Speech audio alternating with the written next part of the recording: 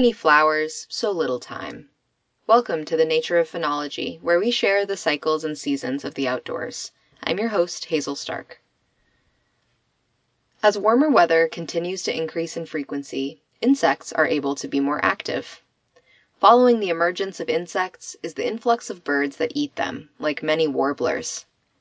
Responding to the increased presence of pollinators are the many spring wildflowers that rely upon those critical pollination services that will allow a plant to produce a fruit and later seeds for the next generation. So it is at this point in the spring, when we have crossed the threshold from the gradual arrival of spring, one bird and flower at a time, to what often feels like an overwhelming crescendo of new birds, leaves, flowers, and bugs by the day. But before you get too wrapped up in the rush of the season, there is one overlooked flower that announces the estimated arrival date of the first rubies of summer, the wild strawberry. The next time you are wandering in a field considering when the first mow of the season will happen, look closely for the white flowers of wild strawberry plants. These flowers are less than an inch wide and usually have just 5 white petals surrounding a stamen-filled yellow center. Look for leaves composed of 3 leaflets, each roughly egg-shaped and just over an inch long, with boldly serrated edges, highlighting its kinship with the roses. The entire plant is less than a foot tall, and their runners, called stolons, allow them to spread horizontally and sprout up new individuals. So where you see one wild strawberry flower, you're bound to see more. Stolons are horizontal stems which grow on top of the ground to facilitate the plant spreading.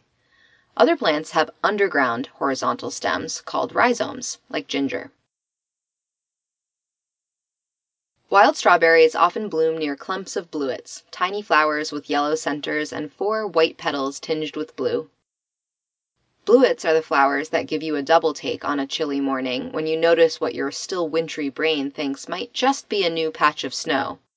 But wild strawberry flowers, hidden as they are unless you are right next to them, are there to remind you that summer really is coming right up. While the small, flavor-packed fruits of wild strawberries in the summer tend to get most of our attention, the earlier flowers and leaves are just as worthy of some notice. Wild strawberry flowers attract a variety of pollinators, as most flowers are designed to do, but there are some specialists out there that rely on wild strawberries in particular. There is a gall wasp, a leaf roller moth, and an aphid that specifically seek wild strawberry plants, in addition to the bees, flies, and butterflies that are not too choosy about where they find their nectar and pollen resources. Humans can benefit from wild strawberry leaves as well, especially if gathered before the plant produces flowers.